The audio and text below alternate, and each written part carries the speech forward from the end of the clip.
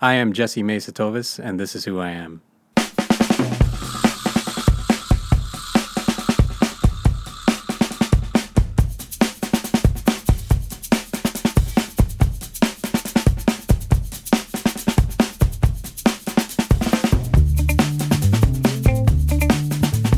My guest today is animator and visual effects artist Jesse Mesatovis, whose works include Battlestar Galactica, Defiance, and Sharktopus. He also works in his own comic book series, Pages of Eight, and Trouble, Guts, and Noir. This is a two-part interview. This is part one. Part two will be in 2 weeks.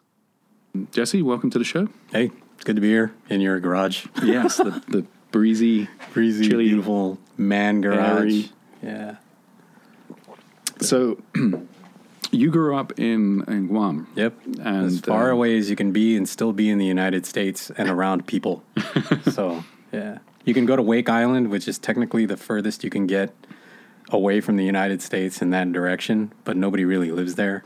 I mean, there's like a handful of people. I guess there's like still a military post there, but, you know, it's not populated. So, Guam is, that's where the tourist board saying for Guam is where America's day begins, it's where the sun rises first on American soil in the world. So, yeah, Were you introduced to a lot of American culture whilst there, or does it have its own? Is there more of a Eastern influence? Or? It's mashed potatoes, man. It's crazy. Because I grew up all the media stuff. This is funny because living in Southern California now, television stations on Guam would buy programming just straight, unedited, you know, basically from Southern California. So I grew up knowing the Fidelis Dodge, Firestone exit, blah, blah, blah, blah, Southgate, right? And like, this is Cal Worthington and his dog Spot. All the kids growing up in my age knew all those Southern California, you know, culture, you know, references and stuff, never having set foot there, you know. But then there's, you know, the Japanese occupied the island in the Second World War, and there's leftovers of that kind of, you know, military presence and stuff we were still eating military rations, you know, handed out by the Navy up until I was like 6 years old. You know, like during disaster times, you know, the Navy would just, you know, the Seabees would come around, dig you out of you know, all the mud that came into your house, and they'd hand out rations, you know, and stuff like that. So there's this massive military presence, you know, this weird, you know, media cultural presence, you know, from the United States. And you still had at least 500,000 Japanese tourists coming into the island every year. And I'm like, this is the weirdest place in the world, because these two people used to be completely at war, and now they can't avoid each other, you know? It's just like, you know, now they're, you know, spending money and, you know, doing all this. You know, it was really weird to me, knowing the history and then looking at the world and like that. Boy, I'm glad this has gotten better. You know, nobody's shooting each other anymore. This is awesome. But yeah, it was a weird place to grow up when I think about it now.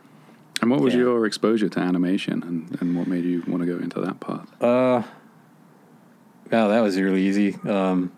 Everybody there, just like they bought programming from Southern California, sometimes those tapes that they bought from Southern California were really old. So a lot of Southern California stations back in like the 50s and 60s bought animated programming, right, from Japan. You know, you would have Gigantor, Mazinger, Battle of the Planets, you know, G-Force, whatever, Kikaida, you know. I grew up watching all the Toho movies because they were played regularly, you know, as part of the programming that got bought from different, you know, stations and whatever, because it was old programming. Yeah, and it had gone through the American filter, like the yes and no.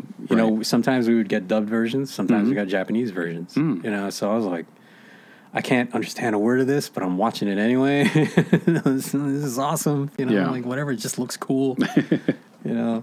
But yeah, especially the shops and stuff that were still owned by like, you know, Japanese, you know, half Japanese families and stuff like that stayed on the island, and even half Vietnamese families, they would get, you know, Korean or Japanese or Chinese programs or comics, and they would just be in the stores, you know, and kids would just eat it up, you know, along with the candies and, you know, all the other stuff. So it was like, It was a weird, what's the fancy word? A melange of Western, Eastern, and then my own culture, which is like, wow, this is like, you want a mixing pot or melting pot. That place was like, creepy fondue of some kind, just like 3-level fondue, 4-level fondue fountain of culture, just ending up in this, it's still delicious, but, who knows where it came from? It's like, wow. But I only recognize that now because it's out here and things feel a little more uniform, Yeah. You can see the direct influence of things rather than the mishmash as much, I think, so yeah, that was up until I was 25 and then, came out here. So. And what brought you out? Yeah. Man, I watched, just like a lot of guys, saw Jurassic Park and said, all right, how do I do that? Well, it was more than that. It was like any movie that came out before Jurassic Park, like Terminator 2, that was another huge one, was like, that opened my eyes to like, wow, they can do that now. And then Jurassic Park just said, screw it, I got to do this. It was the trifecta of Terminator 2, Toy Story, or actually it was Terminator 2, then Jurassic Park, then Toy Story. By the time I watched Toy Story, I was so infuriated at what I was currently doing that I just lashed out at everything, got fired from the job I was at, because I was just being such an unruly prick, basically. Sorry. But yeah, I got fired from that. I was like, all right, I set myself up for this. I got to leave now. Someone's going to come to the door with some handcuffs soon or something, because I'm just like, I don't know if you get that feeling, but it's like, you're not doing the thing you need or want to be doing so bad that it just screws up your life. Yeah. That's what happened to me. So I'm like, this sucks. Every day that I can't do this new thing that I'm seeing on TV, that I'm going to the movies and watching about, that my friends hate when I talk about because I keep going on and on and on and on about it. And they just like, oh, they end up hating me. People end up hating me. I end up hating myself. I'm like, all right, I got to get out of here. I got to do this or I'm going to freak out and die or something. I literally split overnight. It was like, bought the ticket on a Tuesday. The flights back then out of Guam were ridiculously expensive. It was like at the time, like 1995, it was $800 just to get to California, and then, another couple $100 just for whatever expenses, and that, to me, that at the time, I was not making a lot of money. That was pretty much all the money, all the cash I had on hand at the time. I had a black duffel bag, crammed it full of everything I owned that I could take with me, and that was it. By Thursday, I was in San Francisco.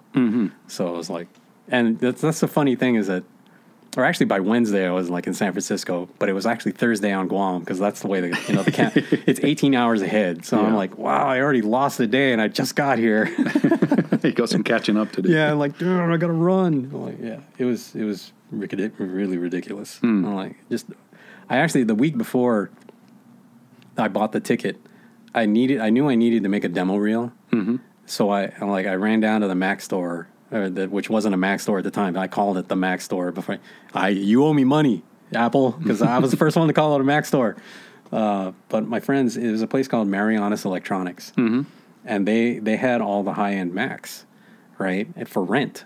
No one had ever done that before, and I was like, all right, how much is it? I was like, oh, it's like a couple bucks a day or something like that. I think it was like $30 a day at the time. So I rented all the gear that I knew I needed to make a demo reel. And then a friend of mine, if he ever, I should email him because I know he's probably going to listen, or at least his family will. I've got a friend of mine, Herman Chrysostomo, who had at the time, the only top of the line editing bay available. And he edited my demo reel for free. Just because he was so into it too. He's into Macs. He was a big-time photographer at the time, on the island, did all the commercials, did all the great, portrait photography, at the time. Really talented guy. And super mellow, just really ridiculously mellow guy. He actually went to school in California. I think he went to the Art Center. Oh, okay. And in the film program. Yeah. And he knew, guys like Michael Bay and all those, in that class of film school students at the time, LA Film School and stuff. He knew all those guys. And he, you know, not only did he edit my reel for free, he gave me all the numbers of these people I could call when I got to LA. You know, if I went to LA, because I told him I was going to San Francisco first. Mm-hmm. And he's like, yeah, here's a couple guys you should call, you know, and they can give you some good advice, you know, what to do, where to go, you know, if you need supplies and that kind of stuff. But he was just so into the same things I was, you know, visually, like computer animation. How is that done? How does it integrate with my studio? Because he was needing work like that too. And I was like, to this day, like if I ever see him again, because I haven't seen him since I left, and I've never gone back to Guam since. You know, to this day, I always think about that guy. You know, it's like, without that, it was a crap reel, totally crap reel. If you look at it today, it's like, what the hell are you thinking? This will never get you a job.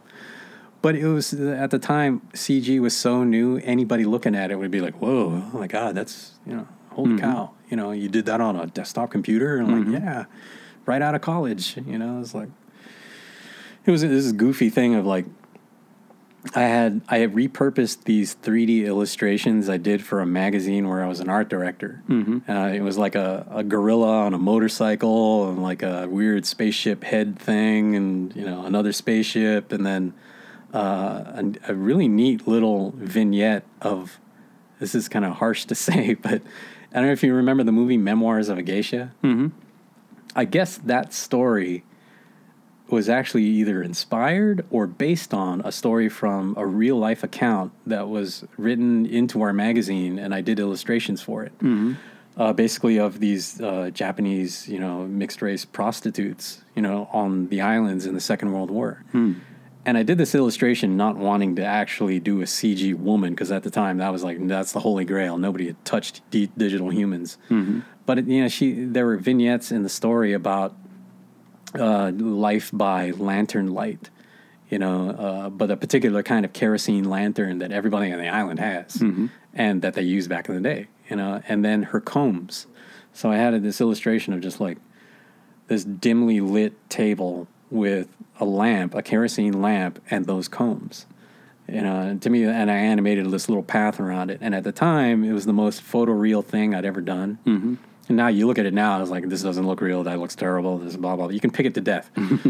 But at the time, you know, people weren't, you know, it had candle, that lit wick, you know, it had a refracting piece of glass, you know, that actually bent light through it, you know, semi-realistically. It had the fluid at the bottom. It had a slightly caustic shadow with that glowing sort of luminance to it that you expect to see.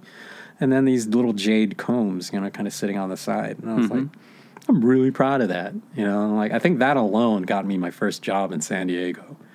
You know, it's just like, oh, we've never seen work like that, and we like doing 3D, you know, as part of our regular services now, and it got me my first job. What was the first job? I was working in a place called McIntyre Advertising. Just thinking about it is like, sorry. Yeah, it was one of those like, God, I got to get out of advertising, but it was a way to finance the other thing, because that Jeff understood that, and I remember telling him this, like, look, man, this is what I'm here to do. I want to either break into comics or break into animation. Mm-hmm. And if those opportunities ever come up, you know, I hate to do this to you, but I got to skip. You know, and he said, yeah, don't worry about it. You know, don't worry about it. You know, this is great. You know, what we got now is working great, you know, and by the time we get on our feet, you know, we should be able to, you know, call our own shots, you know, and when the time comes. And when the time came, it was like, I just signed it all over to him. Mm-hmm. You know, it was a company called 760 Media in San Diego. We just did ad specialties and, you know, really kind of innovative marketing, if you ask me. You know, we started taking advantage of the internet and faxing and electronic media way before I remember, you know, it ever being popular or common. You know, we had like Nextel, McDonald's, and Submarina, and Denso Technologies, and all these like really interesting tech companies at the time.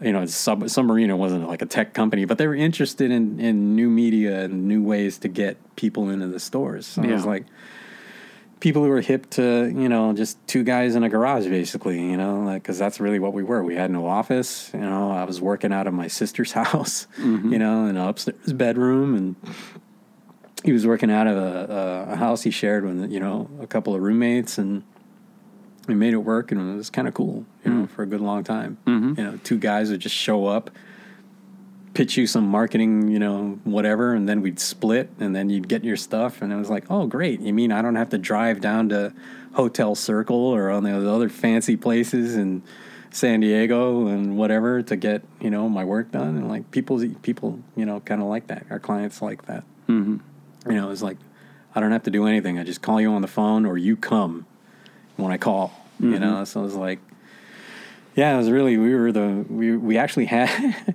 we actually had our first mobile phones, our first cell phones financed by Nextel, because they were so adamant about us being in complete, total contact that they gave us their phones.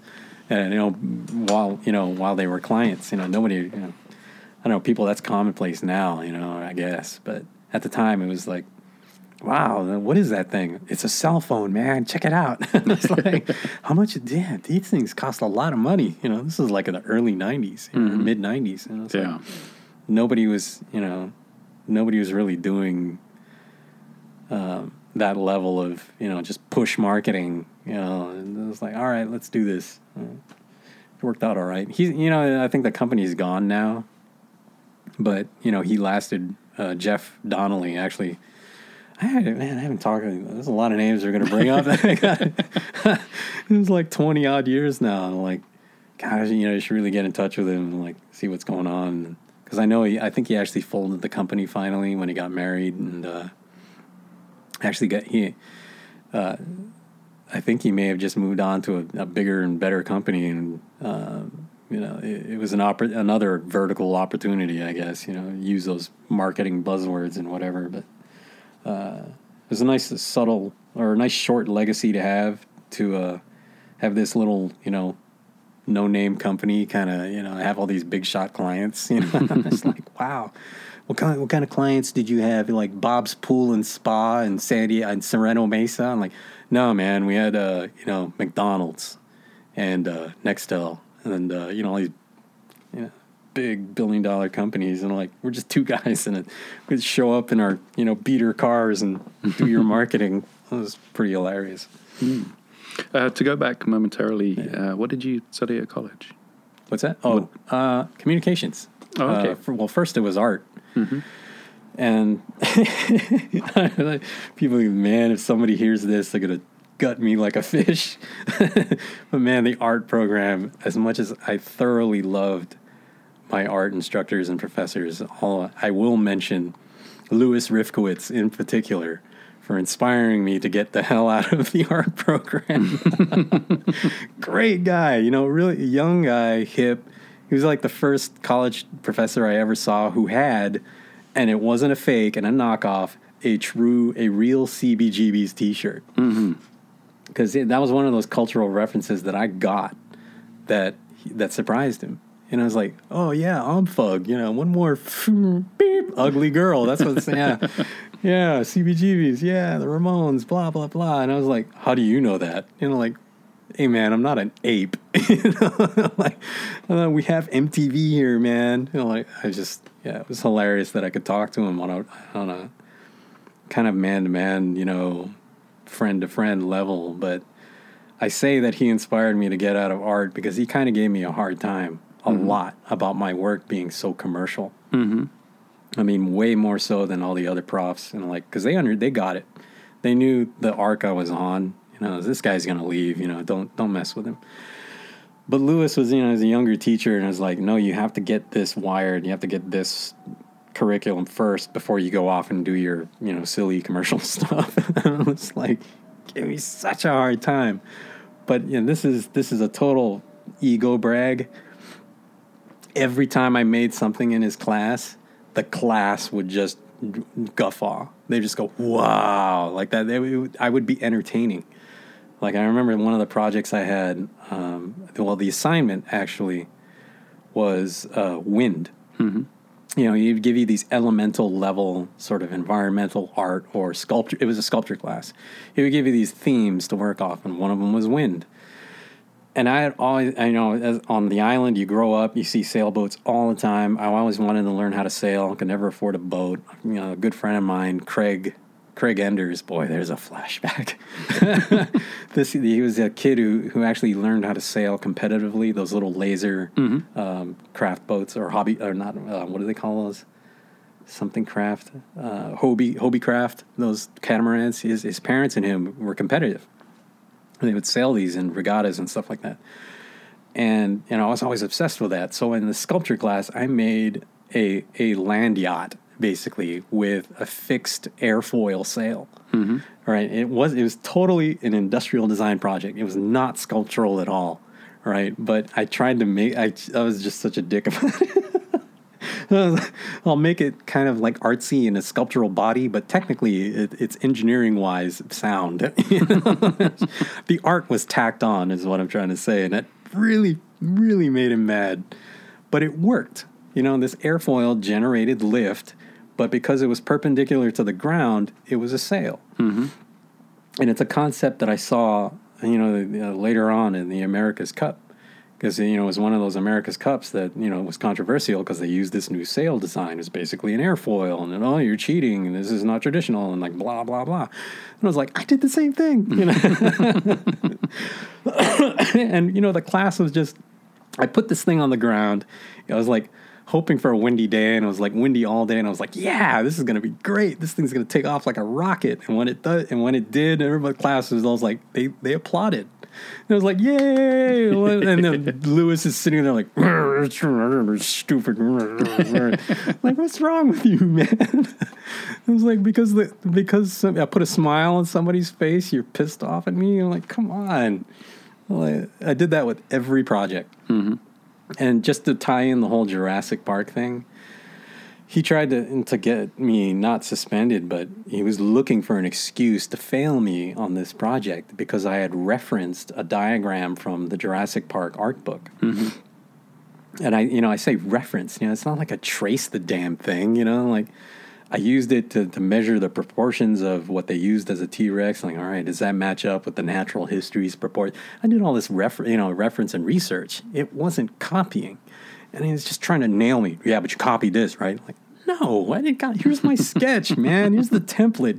Lay it on top. Does it match? No. It's like, every opportunity this guy, man. It's just like poke. Like, hey, man, you keep poking me. I'm going to punch you, man. It's just like, remember that. I'm still angry. It's like, I'm one of those guys. God, like, it still makes me angry. I mean, I know that's like you need psychiatric help at that point. It still makes me mad. But yeah, I did this, it was basically a wood toy. Mm-hmm. But most wooden toys are, it's a ducky, or it's it's Santa Claus, or it's a bear. I did a T-Rex. It had moving arms, it had a moving jaw, it had a posable tail, and it could stand. And it stood 2 feet tall. And it was like 5 feet long. And I carried that thing around school, and people followed me. Like, parents ran up to me like, how much is that? Where did you buy it? Like, I didn't. I made it. And I'm like, how much is it to make one for my kid? I need 3. Like, leave me alone. I just want to make, like. It was great. And, like, the thing weighed like 30 pounds. It was interior grade, 3/4-inch plywood. It was beautiful. Like, it was pine, that raw pine look. It looked like, those wood toys, unvarnished. Mm-hmm. And it had, like, 3/4-inch lag bolts. Those are the only things strong enough to hold the thing together. But it stood on its own, and every red-blooded, American kid would look at it and like, I want one of those, you can stomp on my sister with it. Or it was just... To this day, I always say to myself, when I retire, I got to make those en masse because those are just cool. Mm-hmm. It had locking ankles, because if you look at a T-Rex's leg, everybody calls it a chicken leg. And you have to lock it at the ankle or at the thigh. And I had built in these little locks behind the surface form so that that leg would only compress so far, but you could extend it as well forward and backward to pose it. Mm-hmm. And the locks would prevent it from, falling on itself, basically. But another weird memory, that I finished that thing, or I started it and finished it both before, during, and after the largest earthquake ever recorded on Guam. And I think at the time, ever recorded in the world. Wow. And I was working at the Pacific Daily News for Lee Weber. There's another name. thought of in a long time. He's the publisher of the newspaper back home that I worked at. And I was working there at the time. I was in the building when the earthquake hit. It was like in the afternoon on a Sunday. And I was still it was like the most stressful time of my life already. And like we're working an all-nighter to do this coverage for the earthquake. I got exams the following week. I got to finish a T-Rex. You know, I'm working part-time too at this other, you know, I was working part-time at the paper, working part-time as an airbrush T-shirt artist, going to school part-time. So it was like, if you do the math, I never slept, you know, for like a week. You know, it was ridiculous, you know, this unbelievably fertile time of, you know, I did this crazy amount of work in the newspaper, which got me like a Best of Gannett Information Graphics Award. And then I was going to, working at this airbrush T-shirt shop, just trying to make, you know, ends meet, you know, pay my own tuition, all my expenses and stuff like that. I had a great week at that shop because people were coming in and like, I survived the earthquake, blah, blah. They're just making these crazy T-shirts en masse, making hand over fist money. And I was like crazy like that. And it was just one of those weeks that was like, oh my God, how did I live through that? Because I did not sleep. I barely ate. And I was under like 100,000 pounds of stress. And like, even my sister was freaking out. And I'm like, oh man, crazy memories, man. Yeah. And how long were you in San Francisco for? I was barely there for like 2 months. You know, I ran out of money and said, screw this. I called my sister in San Diego. I got to get out of here before I end up on the streets. Here's my welcome to San Francisco story was I get into an apartment with two of my friends from college, Mel Sycon and Debbie Petrus. They were dating at the time. And, you know, I was just like third wheel guy in the living room. But she had a skylight in this apartment because she was the first one to move to San Francisco, and Mel and myself showed up later. I'm like I'm lying there, going to sleep, thinking this is the biggest mistake I ever made in my life. Because like I looked at my bank account, I got no money. I got a duffel bag full of like ratty clothes and 2 pairs of shoes. I'm like, I'm gonna be homeless in like a month if I don't find a job like post haste. No sooner am I like thinking this than a police helicopter just beams that bright sunbeam in the middle of the night through that skylight right into my face for like 5 minutes. And I'm like laying there in bed like, just come in and arrest me, man. Whoever the hell you think I am. Because I'm just lying up here. My hands are around my back like I'm like chilling at the beach watching this guy just shining his light right in my skylight. I'm like, what the hell do you want, man? I'm like, SWAT team's going to show up. I'm going to go to prison. Like, false arrest. You know, it's the end of my life. And it's just stupid story crap going through my head. And like, and it didn't even wake up anybody else. And I'm lying there like, God? And, no, that's not God. That's the police, the San Francisco Police Department and their idea of a joke. And like, no, I'm not making out with my girlfriend, man. I'm just lying here. I just got here. Thanks. You know, like, we got one. He's from Guam. We should arrest him now. You know, like, forget it. It was the stupidest night. I'm like lying there thinking, all right, what's my next move, man? I got to do something. You know, it took years of like floundering around San Diego before like any real opportunity, you know, reared its head, which was when I got to Los Angeles. All right, let me back up. Worked at Visionscape Imaging. I actually got in and got a job and showed them my portfolio because I showed up to user group meetings that they hosted, which was kind of like, it was a neat little community thing, but to me it was more like, it was more mercenary than that. It was a way to scout out the talent pool so that Matt McDonald, the owner of the company, could hire people that he needed. Because CG at the time was still kind of a rare, you know, it wasn't being taught in schools. It was enthusiasts and stuff and hobbyists and guys like who had studied similar topics in engineering or in university that ended up in CGI or in the early years.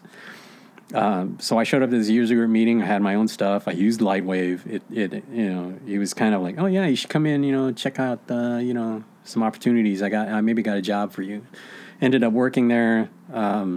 Ended up leaving there with like a dozen other employees almost within a month you know, just evacuating the company, basically.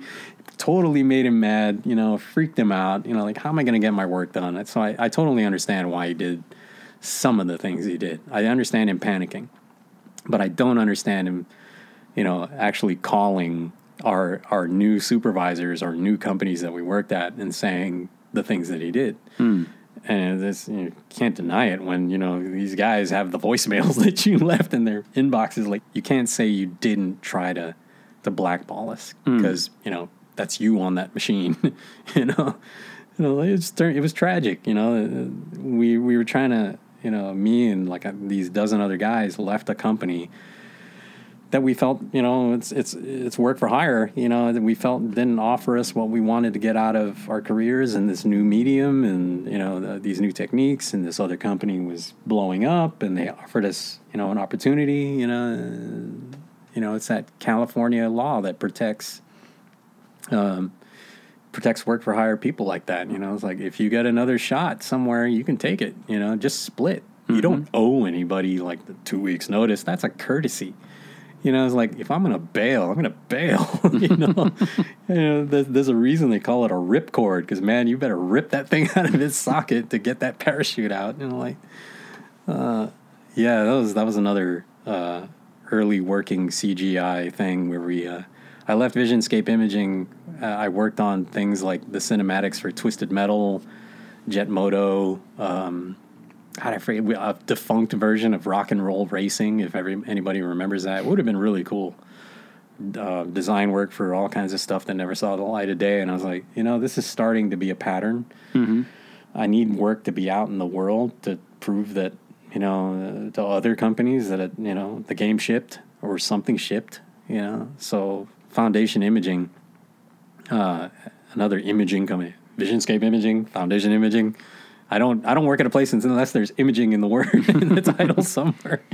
But yeah, you know, Ron Thornton, who passed away just a few weeks ago, you know, he and Jeff Sheets hired almost everybody from Visionscape Imaging that was, you know, ready and willing to come up to Los Angeles. And after that, it was like, you know, just job to job. You move around. Everybody just sort of filtered through the visual effects community of Los Angeles. You know, the Foundation Imaging was like 150, 200 guys at one time, I think. I'm not sure if we ever got up to 200 people, but it was big. It was like well over 100 for a very long time. And almost every one of those people filtered through company after company. It was like somebody described the recent Rhythm and Hues bankruptcy as a diaspora of talent. After this amazing company goes under, their progeny just spread, you know, like and pollinate, you know, all over the community. And like, that's basically what happened early on with Foundation Imaging. There were guys that, you know, went on to places like ILM and other companies locally, smaller companies too, you know, smaller, but not, you know, that's not derogatory in any way. It's just, you know, staffing wise, you know, these boutique companies that do really high quality work, but they, you know, they stay a certain size, you know, and they take certain kinds of projects and projects that everybody, you know, you're watching all of these things, you know, a bunch of my friends ended up on all the CW projects, you know, Flash, you know, bringing it back to comics. My friend Sean, he works on a lot of those CW, what is it? Legends of Tomorrow, Supergirl, Flash. Yeah. What are the other ones? There's one or two others now. Not Gotham. Gotham's. But I think I know the one of the on-set visual effects supervisors for Gotham, because he worked on Battlestar Galactica briefly. And you know, it's everybody knows everybody, or if you don't know anybody, you know one or two people. It's not a 6 degrees of separation business. It's a 2 degree, if that, you know, for everybody, I guess, in post-production. So if I don't know somebody, I know somebody who knows somebody, and that's where it ends. Right. You know, it's like, that's it. Count to 2 and you're kind of there.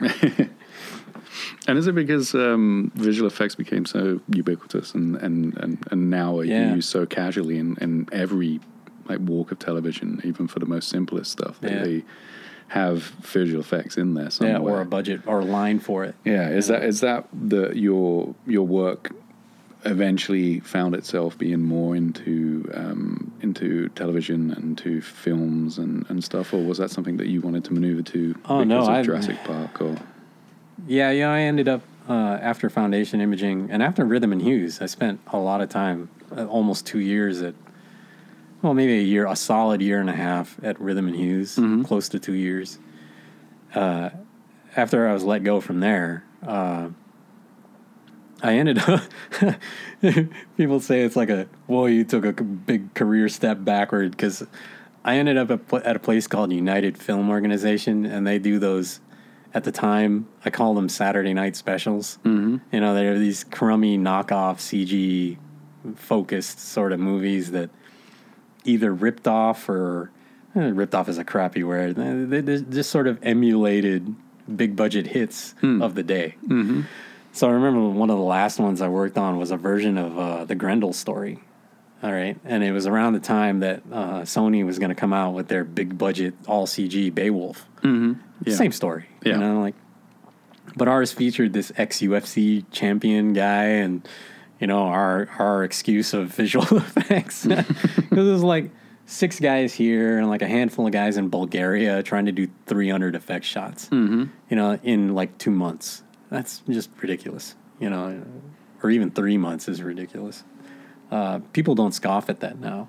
And, like, people think it's ordinary now, and it kind of is.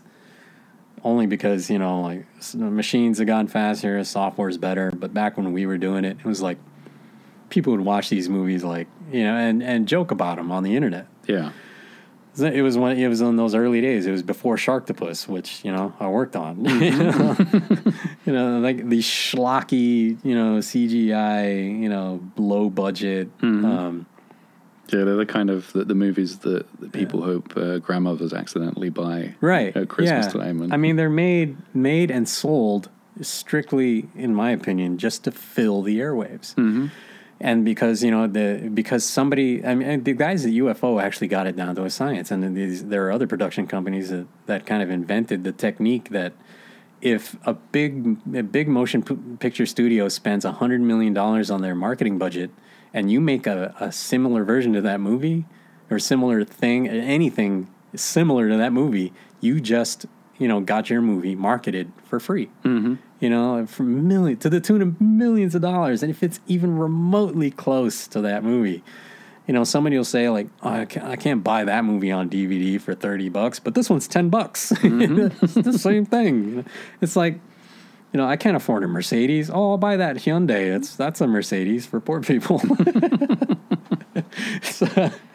But I always tell people, and it's not a rationalization, but I always tell people that those were the best days. It was so much fun working with these clowns. Mm-hmm. You know, and I call them clowns very affectionately. Guys like Terrence Walker, who is another comic book. He's made titles for Tokyo Pop and his own stuff, and he's made his own animated features or animated shorts and stuff like that. I don't think he's actually made a full-length feature yet by himself, but he tried. Yeah. Or he's been trying. He came out with a book. He's a super funny guy, and I still talk to him. We still joke with him. But he made a book and a short film called Understanding Chaos. Mm-hmm. And our mutual friend PJ used to always joke that less understanding, more chaos. You know, because it was all like an anime styled feature about the chaos theory and all this kind of pseudoscience mixed into science fiction and stuff. I mean, I just remember that even to this day. Less understanding, more chaos. It's pretty funny. But yeah, I spent a lot of time at UFO making those features, kind of using. I remember Sid Mead says you call it seducing the process. Mm-hmm. In that I did the same thing to UFO that Sid Mead did to Blade Runner, in which he says he seduced the process in that he used that production to finance some of his own ideals and long, you know, forgotten projects or just concepts. Right. I did that on every project at UFO. And like, oh, we got a movie about gargoyles. That's these monsters. Like, yeah, I know what a gargoyle is. You know, and I had these old designs that never got, that never saw the light of day, that I thought were superior or more interesting than what, you know, any director selected on previous projects. You know, and I always maintained that when I did concept art for anybody, that all right, I know I'm an employee, but when it comes to concept art, I want to do these at home, and whatever you don't use ends up as my intellectual property. What you select and what we get, if you're cool with that, sign this, and you get all full rights to whatever the final design is. But any development stuff belongs to me. And a lot of people were cool with that. Yeah. You know, up until I worked at UFO. So at UFO, you know, I used the process to inject almost every project with some failed, some unused, some, you know, darling project of my own. You know, the version of Grendel that we came up with, the version of Grendel's mom, the version of the gargoyle we did. There was even this, it's called, you can look this up, SS Doom Trooper, right? Just these ridiculous, you know, like CG movies that, you know, the directors in a lot of these projects, you know, everybody jokes, or to me it's a joke, that TV is a producer's medium. And I'm like, oh, really? Well, let's see about this. Yeah, you end up, you know, calling the shots, but you don't actually design anything. You don't actually, the medium is visual, and nothing you're doing is visual. You know, so to me, that's always a crack up when some producer, television is a producer's medium. I'm like, okay, you know, if that medium is cash, yeah, it's a producer's medium. You know, but I injected so many of those projects with just things that I wanted to get out of my system. You know, like I hate looking through my own portfolio and saying no one will ever see this, you know. And like, I know we were talking about Frank Lloyd Wright earlier, and on the Ken Burns documentary about him, there's one of his friends, a journalist, who comments that, you know, an architect isn't an architect unless he gets to build. Yeah. And to a degree, that's not true about artists and concept artists, because there's places that all they do is publish concept art for movies that have never been made, you know. But at the time I was working, it was the opposite. It was nobody gives a crap about the concept art if the movie doesn't get made. It was exactly that architect's problem. You know, like, this concept is never going to see the light of day. It gets no validation if it sits in my portfolio. You know, like, it has to be born. You know, it has to be on screen. I did that a lot at UFO, and yeah, I spent at least, oh my God, what was it? It was 2003 to 2008, something like that. Just working on all of their, you know, Locusts, the Eighth Plague, which was, it starred Dan Cortez from MTV's, what was it, Extreme Sports Edition MTV. Dan Cortez reporting. That guy was the lead in that movie. But that movie had the added fun and benefit of us, the visual effects guys, getting to do the like some of our own ADR. Like, there were characters in gas masks and stuff like that, so you didn't see their lips move, so they let us do the dialogue. Right. And some of the walla and, you know, background noise. Yeah. But I got to do this one scene, and if you watch the movie, you can totally tell it's me. You know, like, I'm this guy who's stuck in a chamber, and the locusts are on the other side, and he's trying to work the mechanism to close the iris door that keeps them from killing everybody. You know, and I got to let out this, like, blood-curdling scream of getting murdered, and I actually got to work on the shot itself. So it was this weird round robin of, I rigged the bug, I animated all the bugs, I composited the shot, and I did the voiceover work. And I was like, I could have been in this show. You could have just shipped me. I could have done the whole thing, man. It would have been this weird Gestalt filmmaker thing. And like, I have to be in my own shots. It's like, God, it was nuts. But that was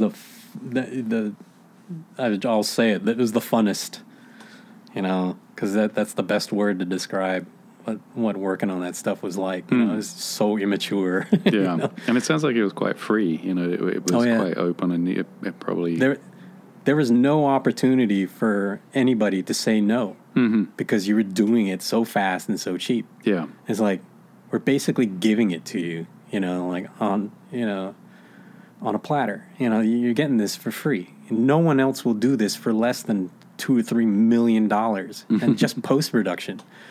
You're getting it for a song. You pay your actors catering budgets more than the visual effects budget on this movie. Don't complain, but it happens. But that was a rare feat that we drove up the street and walked into the booth. And I remember somebody told me when I did my scream, it was in a studio, but they heard me outside. It was like the soundproof room, like, nope. You can hear Jesse like, ah! Just like, you hear him through the doors. I'm like, you said make it like a death scream. That's my death scream. It was like, yeah, I'm pretty loud. Yeah, sue me, That's it for this episode. Join us in 2 weeks for part 2 of the Jesse Mazur-Tovis interview. You can find us online at whoiampodcast.com, and you can email us at whoiampodcast@gmail.com or phone at 818-308-4066. You can also find us on iTunes if you want to subscribe there. Thank you for listening. I'm your host, Jamie Gamble, and that was This Is Who I Am.